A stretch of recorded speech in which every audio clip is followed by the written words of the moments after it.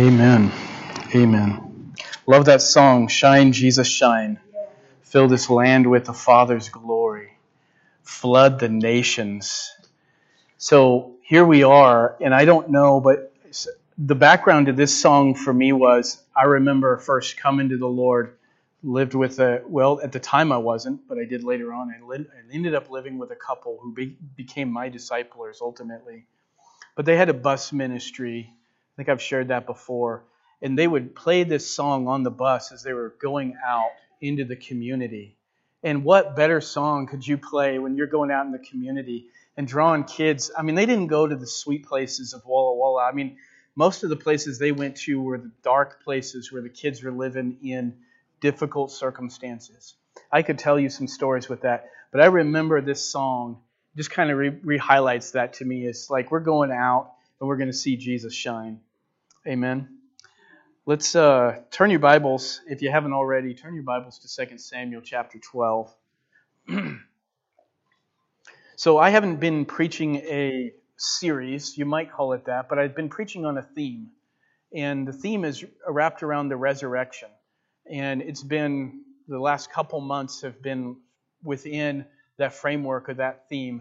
And so if you'll take a thought of the sermons that we have preached in the last few weeks, you'll be able to see that it's coming together in that same focus.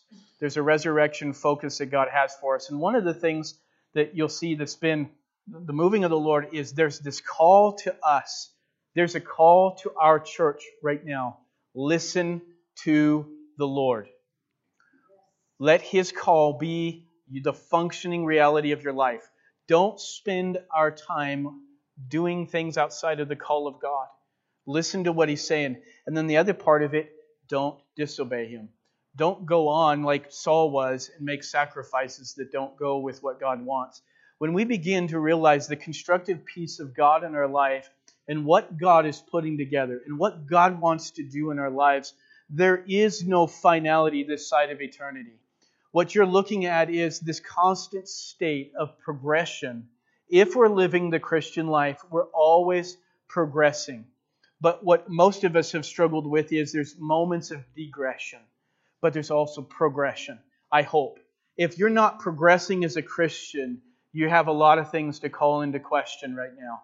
And I would say take some time before the Lord.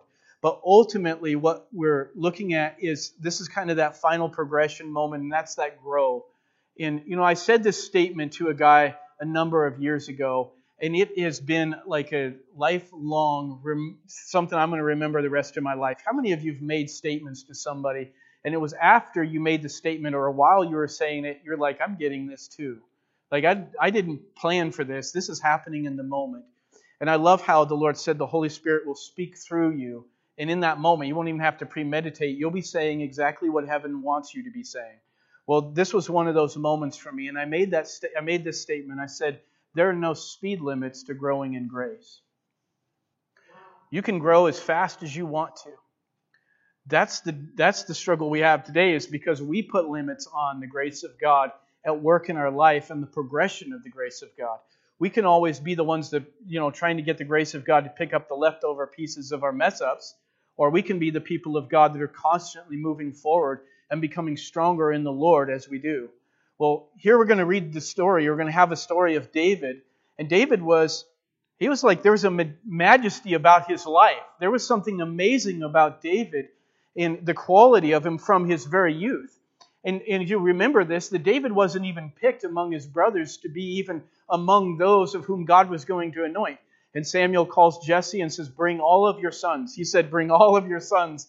He brought everyone except for David. That just shows you that in the eyes of man, David was not qualified. He wasn't even considered. They're like, David's too young. He's definitely not going to be one of these that God's going to call. But David was exactly whom God had called. And I want just to remember that is that our eyes scale over the top of the ones that God chooses. The Lord doesn't choose the mighty. He chooses the weak things of the world to confound the mighty. That's us. Okay? So you see this man, and here he is. He's the one that defeated Goliath, and this is like, we want to always keep bringing David back to the defeat of Goliath. But here's a defeat of David. This mighty man is now defeated by a sin in his own life. And so, when I use the word grow, I can think of one of two things. A failure and then a getting back to the place where God wants you. You can also have a place of growth in your life where it's a constant getting better and better at what you do. And I'm going to share a story with you here a little bit later on about that, but I just want to look at 2 Samuel verses 12, 1 through 23. I'm going to do this as a verse-by-verse sermon this morning. I'm going to read verses 1 through 4, and then I'm going to pray. Excuse me. Then the Lord sent Nathan to David, and he came to him. And this is the story after Bathsheba, if those of you who remember here. And he came to him and said to him, there were two men in one city, one rich and the other poor. The rich man had exceedingly many flocks and herds, but the poor man had nothing except one little ewe lamb, which he had bought and nourished. And it grew up together with him, with his children. It ate of his own food and drank from his own cup and lay in his bosom. And it was like a daughter to him. And a traveler came to the rich man. He refused to take from his own flock and from his own herd to prepare one for the wayfaring man whom had come to him. But he took the poor man's lamb and prepared it for the man who had come to him. Let me pray. Father, thank you right now, Lord, that your word is going to speak to us. Lord, and on the level that we are ready to hear it. Lord, your word is going to be animated in all of us differently based on how much we are ready to receive it and how much we're ready to let it have its place within our life. Lord, we're growing from glory to glory at different rates, but I know, Lord, this is an opportunity for us to grow quickly. I pray, Lord, from this that you will help us hear what the Holy Spirit is saying to us individually and help us hear what the Holy Spirit is saying to our church. Lord, there's something you want for us to know and understand as, Lord, we consider this breakdown of an divinely inspired writing, an illustration of David's weakest, most vulnerable moment, and Lord, the worst story about himself, and Lord, it's pinned for us so we can learn, Lord, from his example. Lord, not follow his footsteps, but learn from his example. Lord, I pray right now in Jesus' name that you'll settle the truths of your word into our life. That, Lord, that it will change us. Lord, let this Sunday be that moment, Lord, where heaven comes down and meets us with your glory. God, we want you to minister to us and send us out into the community as those, Lord, who are the light of Jesus. Lord, help us be that in our homes. Lord, everywhere we go and whatever we do. And Lord, let this message move us on to that next step, Lord, of walking closer with you in Jesus' name. Amen. Man, I'm so thrilled. That's great. I appreciate that. So we have this, these verses, and what I try and do is I try and capture what is this central truth contextually out of these verses that I see. This is what I see in it. And there's at a point at which we cease to grow when we lose sight of the truths that are developed in our conscience and contradict them in our behavior. The moral light of our conscience cannot be violated and at the same time move us toward God. Thanks, Julia.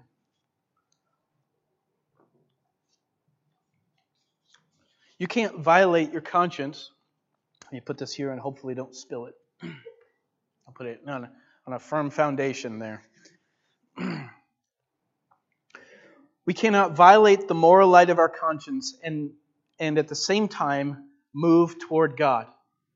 And here you have a situation in David's life where it is evident that he knows, and as we read a little bit more, it's even more evident how much he knows what God expects and what is right and what is wrong. But it's also very apparent how far from it that he had strayed. Now, what I want to say is when I'm sharing this message, I'm not saying that the people that I'm talking to are the ones who strayed mightily from the Lord. But on any degree that you have strayed from the knowledge that you have of truth, is the degree that you are not growing. It's that simple. So, the degree that you have strayed from the knowledge of truth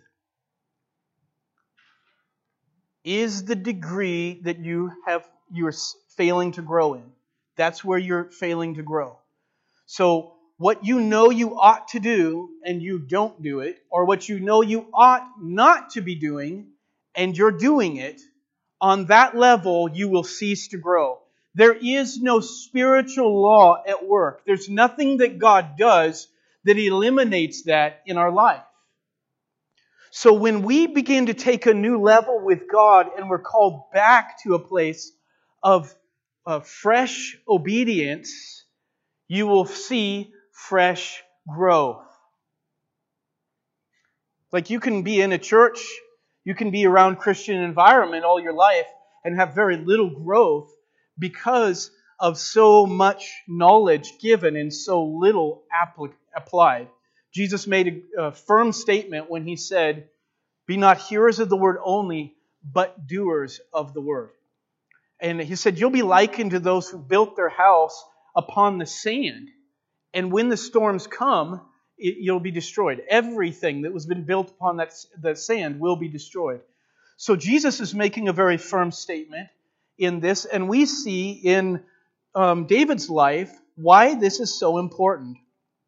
Now, David has a reputation. And remember that, you do too. All of us have a reputation among the people that we're involved with in your home, the people you work with, and all of that.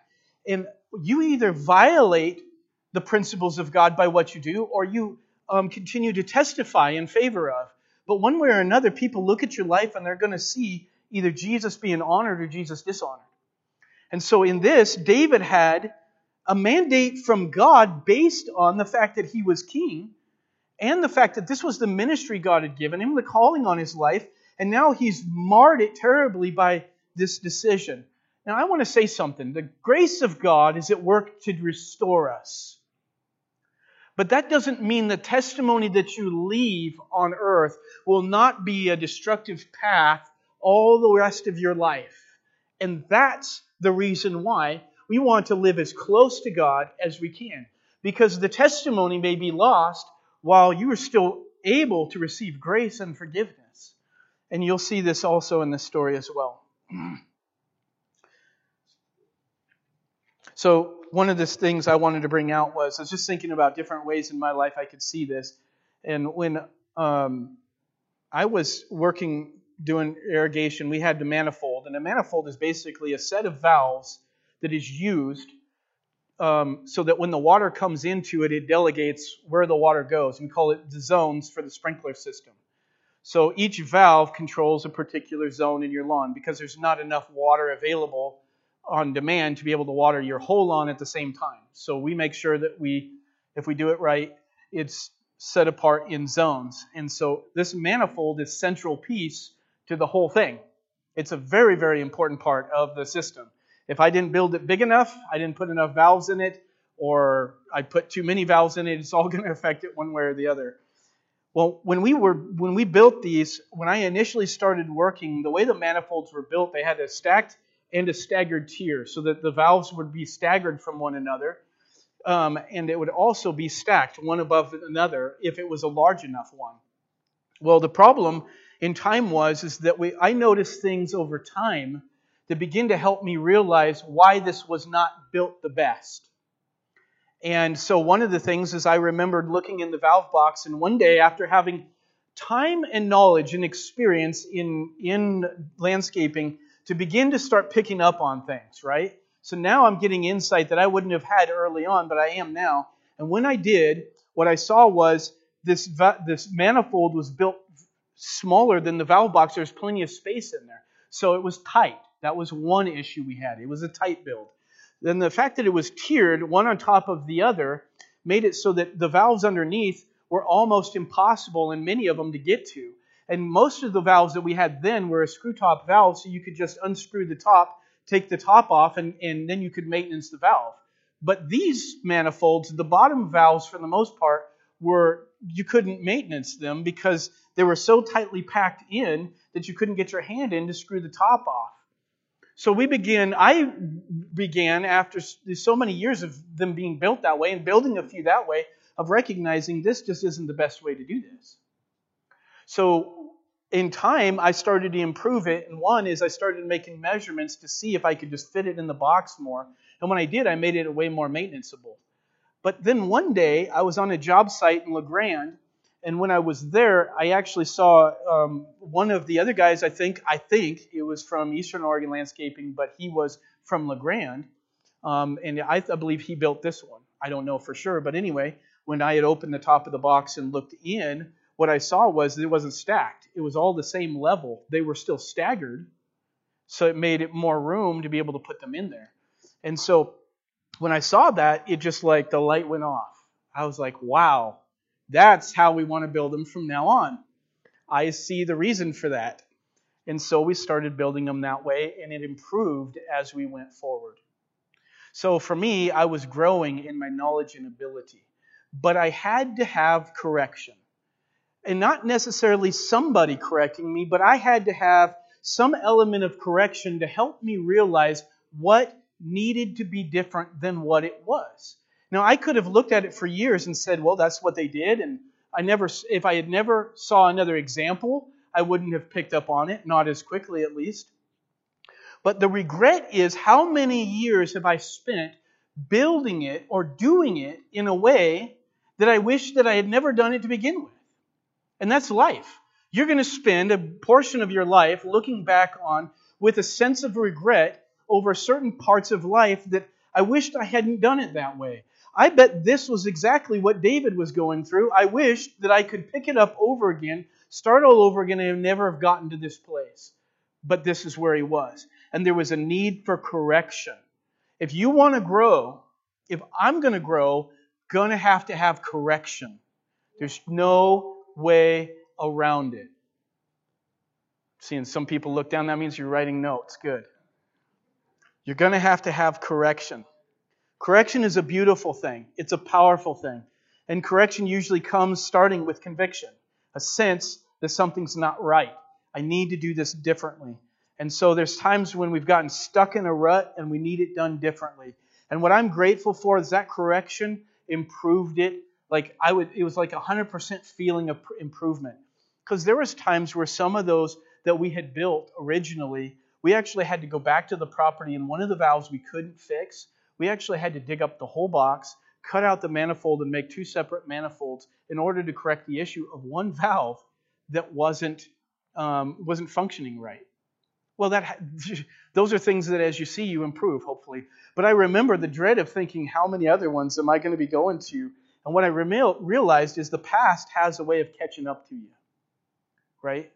So we want to make it as faithful in the present so that it's prepared for the future. So let's look at the next few verses in verses 5 through 6. And so David's anger was greatly aroused against the man. So he's just telling a story. I don't believe that this story is an actual true story. It may have been, it doesn't tell us for sure, but I'm almost sure that it's not. But David is aroused by this story, and he said to Nathan, "As the Lord lives, the man who has done this shall surely die, and he shall restore fourfold for the lamb, because he did this thing, and because he had no pity." So David's looking at this story that's so far from being as severe as his own, and he's making some very severe judgments and totally lost his own life in this. Like he's not even seeing himself. So here's a few thoughts on it. The contradiction is the highlight of hypocrisy and is revealed in our behavior to judge others more harshly than we do ourselves. So what I would just like to encourage you to do today is look at your life.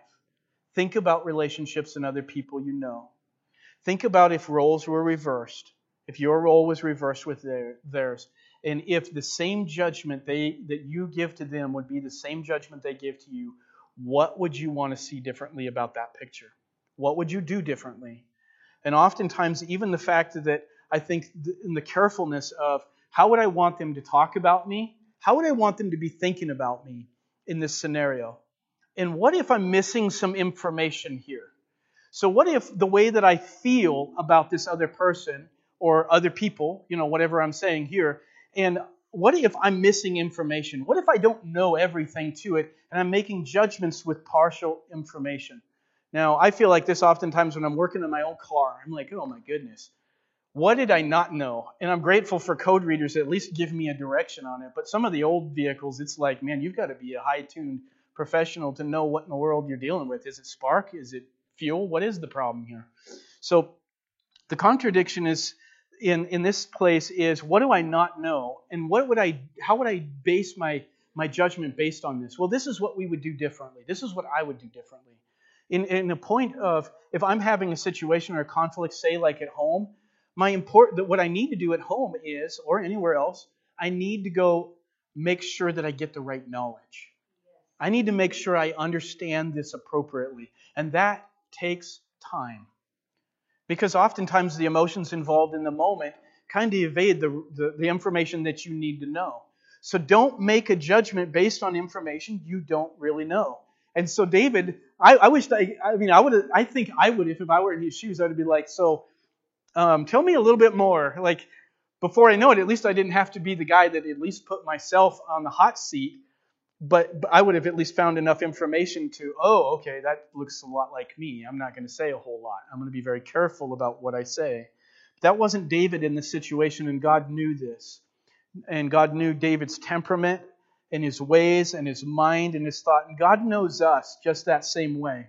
God knows us so well that He knows exactly what situations to set up for you, circumstances to put you in a place to bring you back to where He wants you. Always remember the ultimate goal of God. God's great pleasure is restoration. God wants to reconcile. God wants to redeem. So no matter how it hurts, no matter what part of you it exposes, no matter how difficult it is, God's end in it, the whole thing, when it's finished, is to make you right. But you know how sometimes it is, in order to get it right, you got to mess it up first? Well, I think that's what's happening here, is God's messing it up first. And so David's anger was aroused. We have this contradiction. So here's a thought on contradiction. Contradiction cannot exist in those who argue or defend a belief with a genuine motive. If I have a genuine motive, I don't contradict what I'm arguing about. So contradiction in that sense would spell out that I'm either a lunatic, I actually somehow believe that I'm trying to defend both sides of an argument, or I'm on purpose trying to deceive, trying to keep something from being known. And so I can't argue 2 points to something. I'm really at heart trying to focus on one. So if you find somebody contradicting, it's probably because something's missing. I'm contradicting because something's missing. So contradiction is what I see here. David is in absolute contradiction to his own knowledge, because now he says he gets the story of another man. He fits that story. He contradicts that knowledge by the way he behaved about himself, how he treated the situation on his own. And so then it says, and then Nathan, and now let's look in verses 7 through 9, and then out in the middle of verse 9. Then Nathan said to David, "You are the man." Wow. You're the man. "Thus says the Lord God of Israel, I anointed you." I want you to catch a few things here. I'm going to come back to that. "King over Israel, I delivered you from the hand of Saul. I gave you your master's house and your master's wives into your keeping, and gave you the house of Israel and Judah." Now listen to this. "And if that had been too little, I also would have given you much more. Why have you despised the commandment of the Lord to do evil in His sight?" I want to kind of highlight that to us.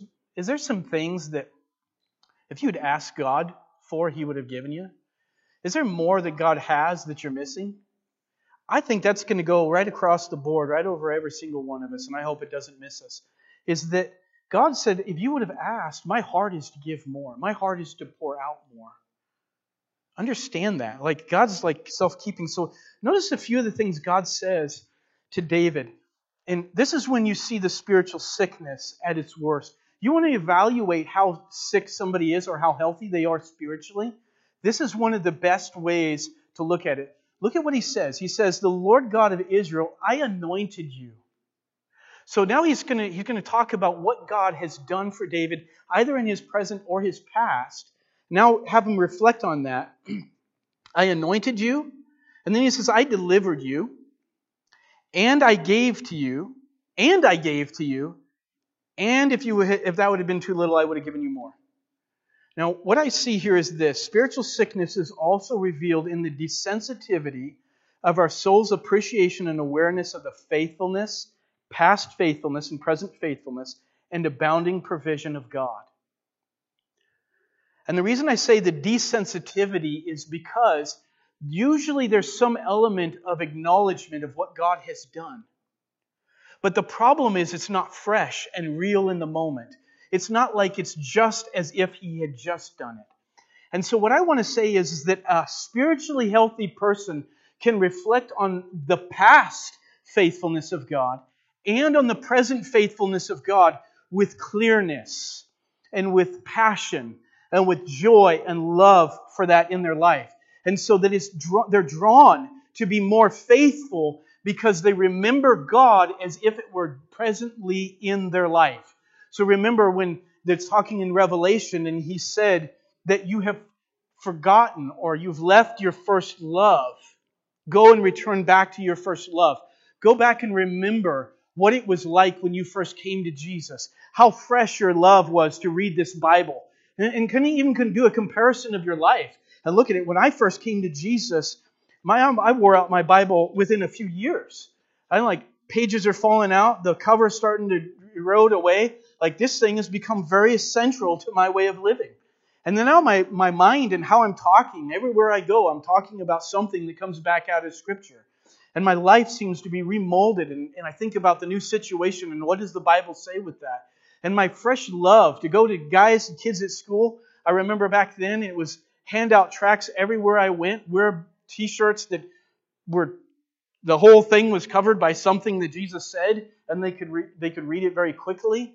There was this zeal and this love for the Lord. So think about your life.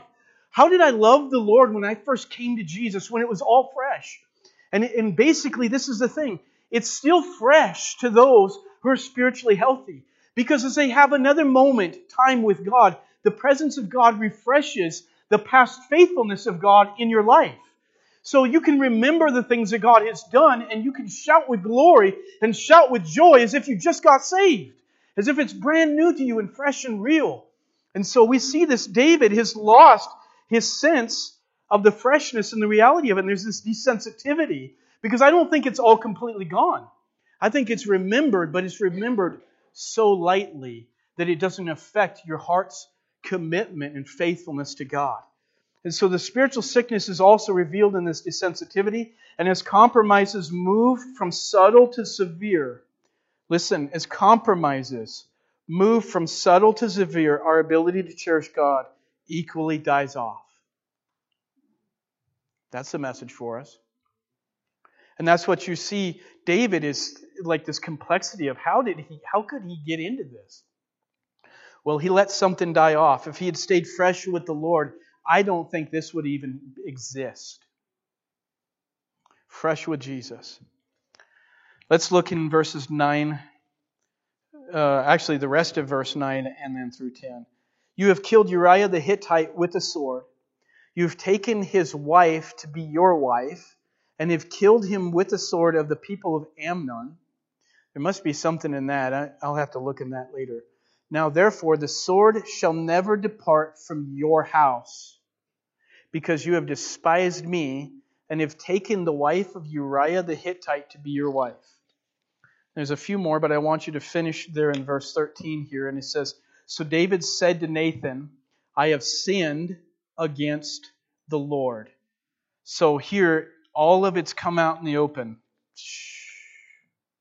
It's well known now. And David sees it. And what I see here is an admission, but there's more than an admission here, because so many of us, the complexity behind the moral struggles that we have, even with the word admission. So there's times I've been put in a situation where I'm saying, I'm admitting to the problem. but I'm doing it kind of like, yeah, fine, whatever. But that's not the admission we're seeing here. So admission isn't me finally coming to the place of like, okay, fine, you trapped me, whatever.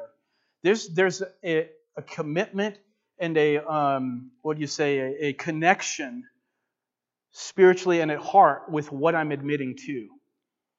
And so it was Paris Reidhead that said in one of his sermons that conviction is you siding against yourself with God. God says something bad about you. God says something that's not right, and you side with Him on that issue. You're right, God. I am wrong. What I have done is wrong. And that's what David did, is he sided against himself with God. And that's the important part of admission.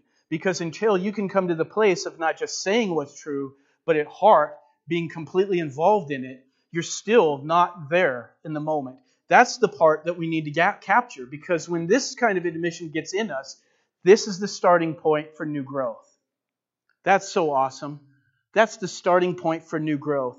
The starting line for new growth begins with admission. Admission ends the sin of self-justification. Some of you might want to write this down. And if you want, I'll give it to you later. Somebody asked me a while back, they said, can you give me that thing in your notes? And I sent it to him as text. So I promise, if you ask, I'll find a way. Admission ends the sin of self-justification. It provides a point at which mercy can do its work.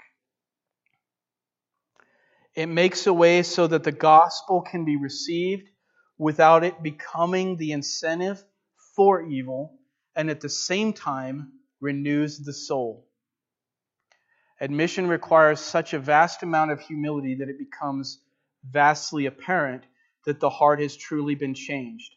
And this is the definition of growth. Heart change. See, our life needs to change, but really where our life needs to change the most is where our heart has first changed. We're not cleaning the outside of the cup first, we're cleaning the inside of the cup. So as we talk about growth, what we're doing is ultimately coming to a point of admission. It may not even be an admission over a sin. It may be an admission, I know I need to go further with this. I know I need to spend more time with God. I know I need to share my faith with others. I know I need to be more pleasant in the environment of my home. I need to be more faithful at the work that I'm doing. You can begin to look at so many areas of your life and say, how come we keep settling for another week of little accomplishments in areas that we need to be better at? We need to grow in and flourish in. And it's this admission, I see not only what's wrong, but I'm not self-defeated by what's wrong. I'm not broken down by the fact that I can finally be told by somebody else, and that we need to, because Nathan was doing that for David, or I can admit for on my own and see my points of weakness and admit that there's places in my life I haven't been willing to grow. Yeah, I know about it, but I don't want to deal with it. Yeah, it's another time thing. It's another putting it off for another moment. My dad had this famous saying. He would say, why do today what you can do till tomorrow? You can wait till tomorrow to do. And sometimes it looked like that in his life. And there's times in our life where we say, I don't know how to do it all. Maybe you don't need to, but you need to figure out what it is you need to let go of. And in all of those things, there's that admission. And that's the point of growth, especially when it comes to sin. When it comes to wrongdoing, when it comes to the way that we treat others, we have to be able to admit and go to them. You know, sometimes we want to confess to God and we need to go to them. And some situations we need to stop apologizing over and over again for the lack of reformation in our life, and we need to make it right and keep it right. We need to make it right and keep it right. And so there's those situations in our life, and what we need to say to somebody is, I'm sorry for all my sorries. Like, sorry has become my new form of justification for continued unfaithfulness in my relationship with you. I am so sorry for my unfaithfulness there. And now your heart is approaching it on a new level. And it's not self-condemned by my failure. It's now regenerated and moved to move forward in God. And now I can do what God has told me to do, and I'm certain of it. And I'm motivated toward it. And so conviction can lead to our demise if it does not bring us to surrender. It will lead to our demise. You will feel conviction. Either conviction will go or you will endlessly struggle with it until you surrender and yield.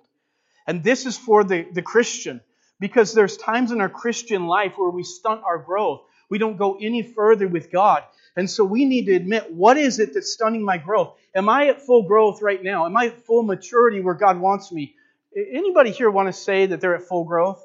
I'm all right if you do. I'm just wondering, is there anybody who feels like they're completely matured? If anybody was, John would be. I know that. But now John, thank you for helping us realize that we need a little bit further growth for ourselves. And that's the reality, is that no matter how old we get, we're like, even as I'm stepping toward heaven, there's this need for growth. But the question is how fast are you growing? What have you stunted in your life or not moving forward in? And you're like, I'm growing, but I could be growing at a different rate. And some of that growth is not, now hear me well on this, is not by more reading and more praying. Some of that growth will be as a result of your present commitment to be faithful in an area that you were not faithful in all of your reading and praying before. So very devout, very, very devout, and I'm grateful for those of you who are, because you are one step closer. But the reality is, and I want to encourage you, being devout in prayer and reading your Bible doesn't trade place with a place of obedience with God. So now we need to be more devout in the attitude of obedience, whatever that is. Let's look here. Nathan says in verse 13, finish that again. Nathan said to David, "The Lord has also put away your sin. You shall not die." That is so amazing to me. I love that because it's so quick. David admits, he heartfelt admits, the prophet recognizes that that's what's happening. He's discerning and knowing it. And he says, your sin is put away. Nevertheless, you're going to go through some difficulties in your life, but your sin is over with. It's that quick. Yes, that quick. That's awesome. That means for all of us in this place, we're like, Lord, I see it. I got a place. The moment you just acknowledge that before the Lord, there is a place at the throne room of Jesus that it doesn't need another Christ to die on the cross. It doesn't need another resurrection. It doesn't need another second, another moment. It's canceled right then and there in that moment. And it's not canceled prior to your admission. But the moment you come before God and say, here I am, Lord, have mercy on me. That moment you're cleansed. That moment you're free. That moment you're forgiven. Like you don't have to become a better person. You don't have to be the best of all the best. You'll make that effort in the days to come. But right now, you're right with God. And outside of that, with that as an exception, nothing you do to improve your life will actually be an improvement. That's an absolute failure. Like the best I do, I'm trying to make myself a good person, I just didn't get it right with God. Yep, that's the problem. That sin will find you in because it's a point of self-justification. That's powerful that the Lord will do it right then and there. He says, however, because, and these are verses 14 through 16, however, because by this deed you have given great occasion to the enemies of the Lord to blaspheme. The child also who is born to you shall surely die. Then Nathan departed to his house, and the Lord struck the child that Uriah's wife bore to David, and it became ill. And David therefore pleaded with God for the child. And David fasted and went in and lay all night on the ground. So when this happened, it was 7 days after that the baby died. But David picked up from there, and that's what I find interesting. Prophecy, and David decides, even though it's prophesied that this baby shall not live, I am still going to act out on prayer. I'm still going to call out on the Lord. I think David sees something about the character of God. You understand? The prophecy is a means of saying, unless there's something to change this will be that way. And oftentimes you see that what God says as He's prophesying through Jeremiah or others of the prophets. He says this destruction will happen if you don't. But if you do, and you're faithful and repent, then things will come right. And then so it won't be fulfilled. And so we remember this, and David was like, maybe he's hinging on, God could change this for me. God could. But the prophecy is still the prophecy, ultimately, as this story finishes. But David knows that there's mercy with God. David knows just from this immediate exchange that if God would forgive me of my sin, there may be a possibility that this child shall live. And so he steps into this. And new growth always leads back to faithfulness, irrespective of the outcome. You know what the outcome will probably be, but you're still going to be faithful anyway. Did you notice this, that sometimes when we feel like things went bad or went sour, we lose heart to be faithful? Yeah. We lose heart to be faithful. So we see this, and this admission is the starting point for new growth. Faithfulness is the path for continued growth and maturity. So just be faithful. Just stay the track, stay the course, stay moving forward. Like I find is that there's always this, I want to advance forward. What's the thing that I'm missing in the moment? So let's look at 17 through 20. It says, So the elders of his house arose and went to him to raise him up from the ground, but he would not, nor did he eat food with them. Then on the 7th day it came to pass that the child died. And the servants of David were afraid to tell him that the child was dead. For they said, Indeed, while the child was alive, we spoke to him, and he would not heed our voice. How can we tell him that the child is dead? He may do some greater harm. When David saw that his servants were whispering, David perceived that the child was dead. Therefore David said to his servants, Is the child dead? And they said, He is dead.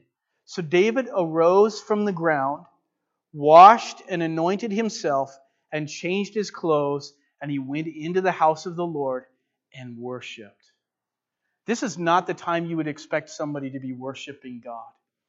This is what they're saying is there's this strangeness. The servants look back on it in the next few verses, and they say, David, we don't understand.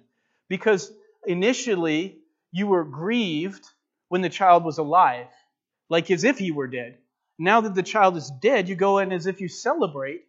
That's not the way we do things. We grieve over the loss of a life.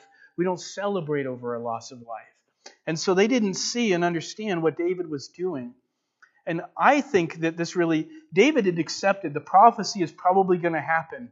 And so I'm not going to be crushed by the fact that I can't change prophecy, that I can't change the events as they will be and what God decides here. But what I will do is I will fully commit myself to Him and be faithful to Him irrespective of that. And I'll be faithful to worship Him. And so a healthy soul will always magnify the Lord. The healthy soul will always magnify the Lord. Pain intensifies the heart's loyalties. You're like, what are you talking about? Pain intensifies the heart's loyalties. Because when you're in pain, you're going to go somewhere. You do something with that pain. That struggle of what you do with it. All of us deal with that differently. But that's where your loyalty is. Your loyalty is to go exactly where you go when you're struggling. And look at what David does in the midst of this. He worships, and worship reveals the object that we're devoted to. So the pain intensifies where the loyalty is. The worship shows that the loyalty is to the Lord. And I want to just encourage you guys, because we're at different stages in life, but I want to encourage you, whatever the pain is, and whenever it comes, find a place to worship and magnify Him. I said this last week, and it has been on my mind all week long. And I've had a lot of things on my mind throughout the week. But I made this statement is after God had restored to us our property and made things work out, I had made the statement that in my surrendering it to the Lord and just casting my care upon Him, I came to that place, Lord, you don't have to change anything. We could lose everything, and that doesn't affect the greater reality. What's the greater reality? That the one who sits upon the throne, who rules over the universe and the world itself, at my losses, has not destroyed His reputation. It hasn't ruined anything that God is capable of doing. He's fully well able to run the universe even without my existence. He can do it in His power. So nothing that happens in my life ultimately affects that greater reality. All that really it can do is, and I'll say this, the greater reality is what He does in my life still just magnifies whatever it is. It will magnify His praise no matter what. And so here David is seeing this. My heart's devotion is to the Lord. Though He destroy me, yet I will remain faithful. And I want to continue to encourage that in this congregation. I want to encourage that over the people of God. Don't lose heart when things get difficult. Don't let the pain become the new source for darkness in your life. Let the Lord in. Let Him in right now. Let Him have this point, this service, this moment of your life. Well, I've got this going on and I've got that going on. And praise Him anyhow. Lift Him up. Let Him be the God of the pain. Let Him be the God of the suffering, and let Him be the God of your life. Just want to encourage you, walk with Him through this struggle. Jesus has a greater goal, and this is just a piece of moving you in that direction. And it's so awesome to see that. You see Job's life of suffering and this long path, longevity of suffering in his life. And then he finally comes to this breaking point, this testimony time in his life with God. And all of that adds to the sweetness. I love what one brother said. He said, the greater the battle, the sweeter the victory. The greater the battle, the sweeter the victory. If you've remained faithful in it, you've got a sweet victory looking forward, ahead, right now. Just remember that. God will never blemish His name, His reputation, His integrity by not being faithful to you. When you have made the challenge to devil, to the darkness, to the flesh, to every doubt that you have in your mind, and you said, I challenge this, and I'm going to remain faithful despite it. And we have the last part of this in the last few verses. He says, the last part of 20 through 23. Then he went to his own house, and when he requested, he set food before him, and he ate. And then his servants said to him, what is this that you have done? You fasted and wept for the child while he was alive. But when the child died, you arose and ate food. And he said, while the child was alive, I fasted and wept. I said, who can tell whether the Lord will be gracious to me? Just remember to put that phrase in your life. Who can tell? You know, maybe you're all struggling. You're like, I'm just so depressed over this situation. Who can tell that the Lord may be gracious to you and lift you up out of it right now? Who can tell that whatever you're struggling with physically, you need a healing or something, and you say, I prayed for this for such a long time. Who can tell whether this is your moment right now? Who says that this might not be it? Don't miss the moment because the feelings are making you struggle with the idea that that could even be a reality. But now he is dead. Why should I fast? Can I bring him back again? What do I do at this point? I shall go to him, but he shall not return to me. The secret of seeking, listen to me, is not based on the outcome. It's based on an assurance outside of the outcome. That's why David was so faithful, because this is the thing. I can say, I want more, I want this. The reality is that faithfulness of God is what I'm hinging on. I'm hinging on Him. And that's the bigger question oftentimes. Am I missing, Lord, what you're trying to do in this situation? I get easily discouraged because my mind goes in one direction. We're all faced with that. And we feel that sense of discouragement and we lift up. And our assurance is based on the fact that God can never be unfaithful. He's never that kind of a God. And we're like, well, but what about this? And I can say that somebody, if it's not you guys, and somebody else could present something to me, and I would say that's a massive tragedy. And I don't have a whitewashed comfort to help you through that. But what I do know is this, is there's something about having a relationship with God. There's something in that relationship that's so powerful, and it's so permanent, and it's such a present reality and a future reality for the time being, that you know that none of that tragedy for yourself, if it were you in it, would ultimately, it might defer me emotionally for a time, but ultimately I'm coming back on track because I know who my God is.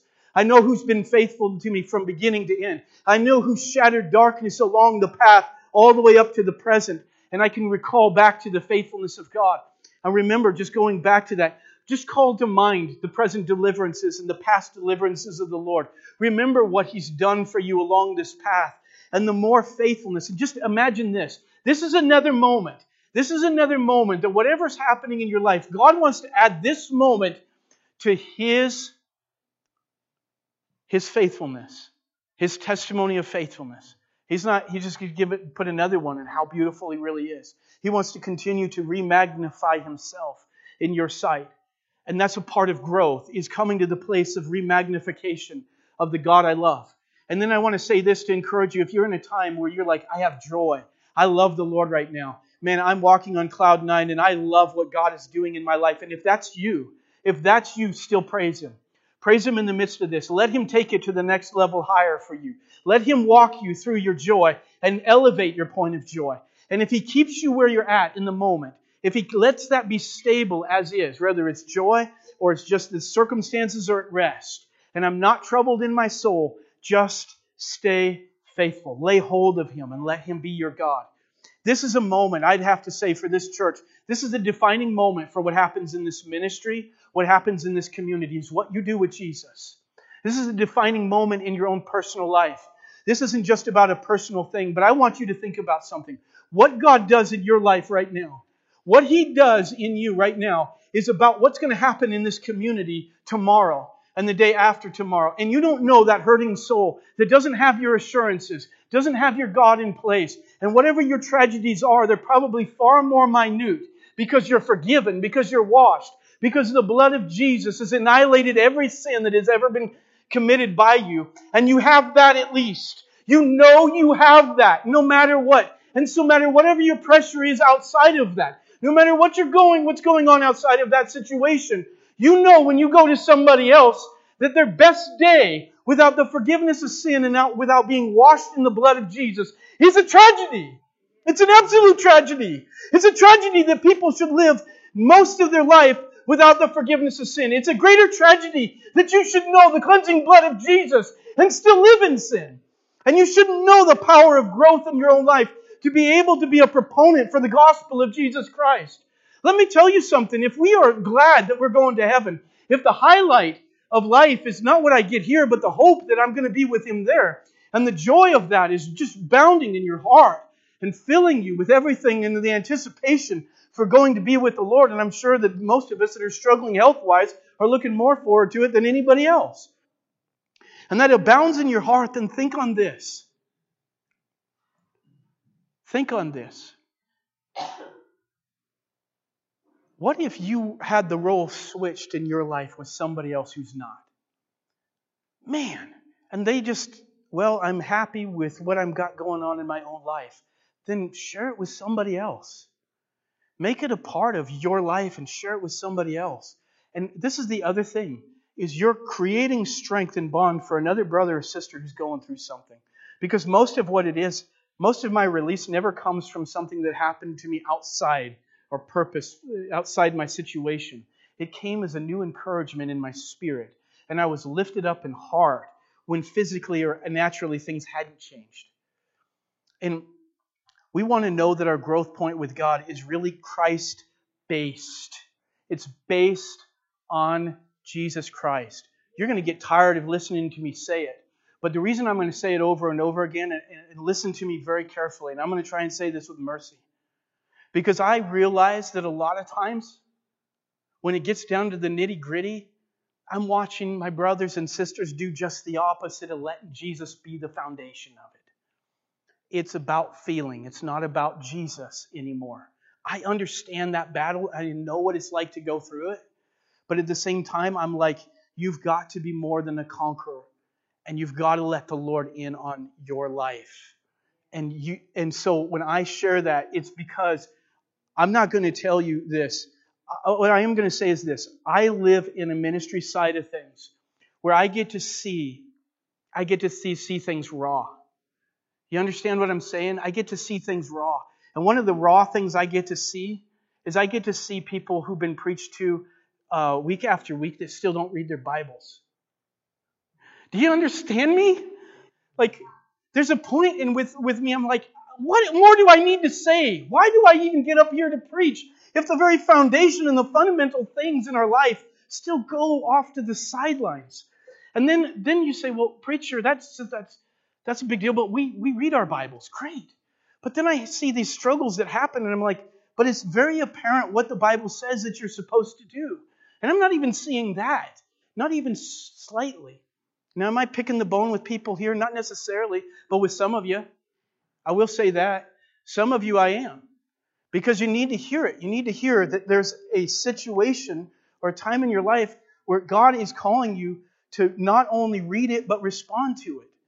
And so I'm grateful for every testimony I heard because I'm hearing word being spoken. But I'm also asking, are you letting it in and letting the Lord in?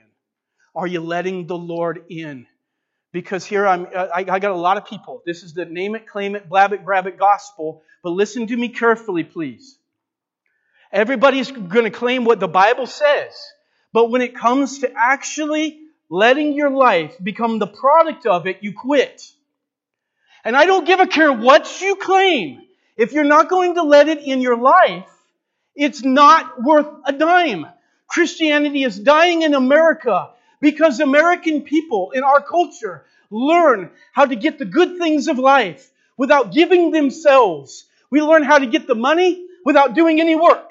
We learn how to get the gospel without giving any repentance. We learn how not to obey, and that we learn how to have the salvation. And I am afraid of this kind of gospel.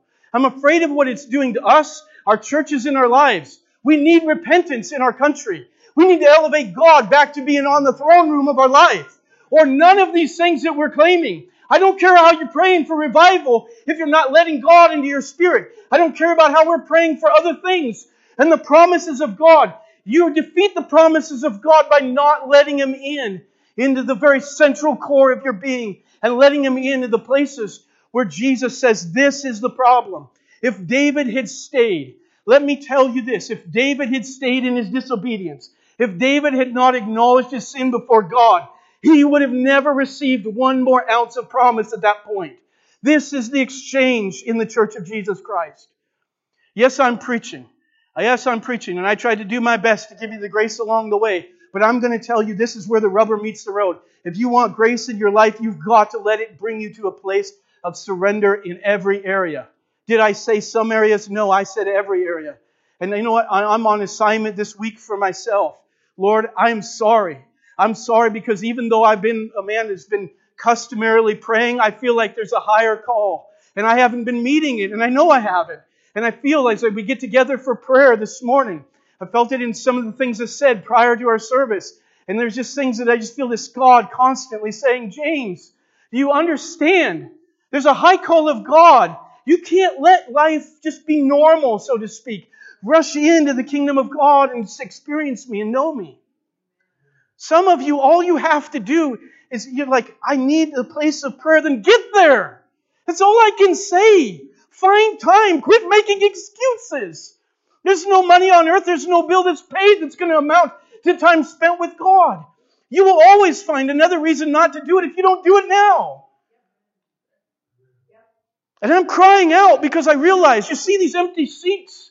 It's because people were meant to be there. Jesus said, I leave the 99. He says, I walk out of this place and I go find the one lost sheep.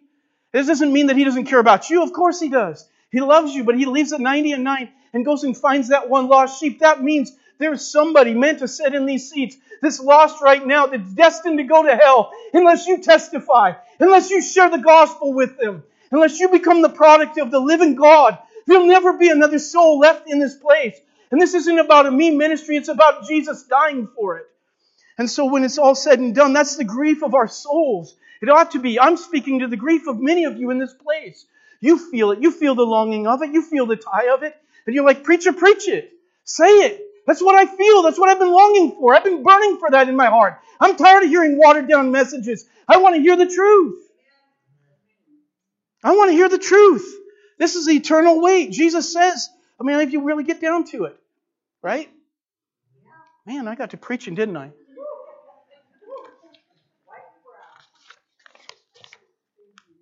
And it's not like, hey, it's not that the preacher's got it any better than anybody else. I want it just as for me. Sometimes I feel like, Lord, I'm afraid if I preach it the way I need it, that it'll make you guys mad. You know, you'll be like, I'm done with that. And you'll be like, but I need this. I need the reminder because there's that compromise in me. That compromise is so, you think it's subtle? It's not subtle. It's just so, the indifference is so much, so knowledgeable. Just go to Facebook and you'll see. Go to your Facebook page. And tell me that you don't spend more time on Facebook than you do in your prayer closet. Tell me you don't watch TV more than that. And I'm like, I got people that tell me I don't have the ability to do this or that. I don't give a care. Get on your knees, folks. You have the power to do that. If you have any physical capability to do one thing, I know it's this. You can pray. And man, we need it. We need people calling out to God and say, Lord, this is a serious problem here. And this nation is caving, not because of COVID. Not because of our political agendas. Not because of our president that's blind to everything and is practically a problem himself. But the real problem exists right with our preachers and our churches. Admit it, it's right here.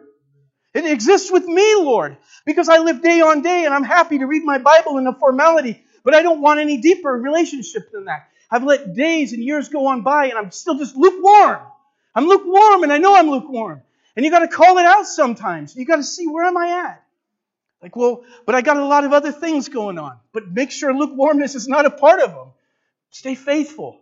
Be faithful to the Lord. And that is your encouragement. Get back on track and walk with the Lord and grow in this day. You can grow in this time and let the Lord have His way. Man, I just want to pray for that. That's my exhortation today. Please forgive me if that felt like I was being too mean to you. But believe me, I mean it for me. I mean it for me. Amen? Well, I'm hearing hallelujah, so that's good. That's good. I got to thank you, brother. Amen. We're on it then. Good. Let's pray. Father, I just want to thank you right now. Jesus, I want to thank you that you are the God who's King. You are Lord. You are Lord. And we're missing this oftentimes. And I just want to say, Jesus, I don't think this church is going to miss it. I don't think the people in this place are going to miss, not even me. We're going to walk together and we're going to let you be King. We're going to let you be the Lord that you are. It's simply because we're going to get out of your way. We're going to not make excuses for things that are presently a problem or will be in the future. And we're just going to say, Jesus, have rule over everything. God, we're going to name you King and Savior. Lord, we're grateful that you saved us from the problem and you're going to continue to make us a part of the solution. Lord God, thank you today, Lord, that we get to be in your presence. Thank you, Lord, that we get to come to this altar and we get to say, Lord, here am I. Lord, forgive me.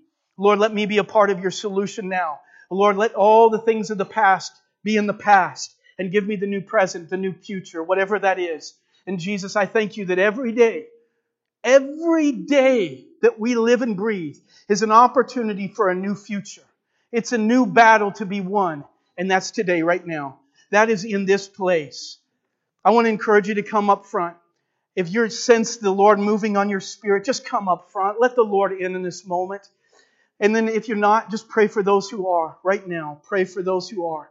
But we just want to encourage you to come. Let the Lord in this moment. Father, for those, Lord, who are responding to you in this time, Lord, however they're responding, just let them have this moment, Jesus, in your presence. God, I pray for the cure, the blessing, the overflow of God in this place. The presence of the Lord is here. I feel His presence here. I feel Him ready to restore. Folks, please just respond to Him in one way or another. Just respond to Him. He doesn't want any of us to miss this opportunity. This is a new moment for us. Hallelujah, hallelujah. God, have your way. Praise you, Jesus. Isaac's going to play something for you as we have this altar call. And I just want you to know